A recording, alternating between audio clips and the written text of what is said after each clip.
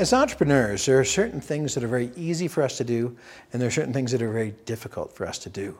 And frankly, what's easy for us is generally an optimistic viewpoint of the world: grow, grow, grow, sell more. And what's hard for us to do is to realize that we made a mistake, or admit it, or try and change a situation. One of the most difficult questions that we get is, how do I sell my share of a business? And that's really difficult because it depends on the size, right? If you have a $1 million business or a $10 million business, the answers are a little bit different, but they're actually mostly the same. So, a lot of times in an operating agreement, you'll have something called a push-pull clause, or some people call it a shotgun or a Texas buyout. And it's essentially the adult version of you cut the cake and I choose. So let's say I'm a 50-50 partner with my business partner, and I no longer want to be in business with them. I can decide to execute it, and I'll give a number.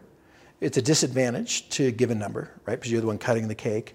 And then my business partner would have a set amount of time to say, I'm going to buy you out for that half, or I'm going to sell to you for that half of the money. And that certainly makes sense from my seat. And that's one way to sell your share of the business, but it's often not the best way for you. And so how do you maximize it? And so this is a better question. If you want to sell your share of the business, my first course of action would be to determine, in this hypothetical example, if my partner wants to sell his share of the business, his or her share of the business too. Because you're going to do much better in terms of market valuation selling 100% of a business than 50%. Because first of all, it's hard enough to sell a business. Second of all, when you have a 50-50 partner that's been there, done that, quote, knows more than you, it gets really difficult to find that right partner.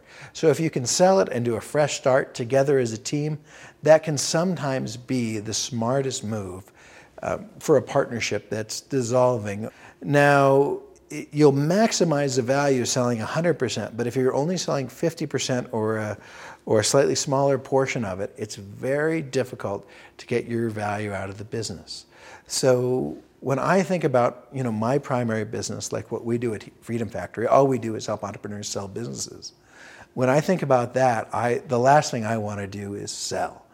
And if I do want to sell, I want to maximize the value. So this is one of those things that often, if you want to sell a share of your business, the partnership relationship has degraded enough, or the investor relationship has degraded enough that you're even contemplating it. And usually, if I find myself contemplating it, it's usually 6 months too late.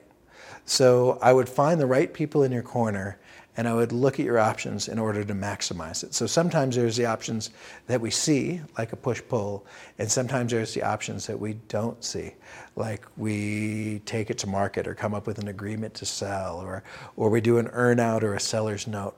There's so many answers to this really difficult question that it really comes down to what are the variables and the constraints of the problem that you have. And if you want to talk about that, just give us a call for a free consultation here at Freedom Factory.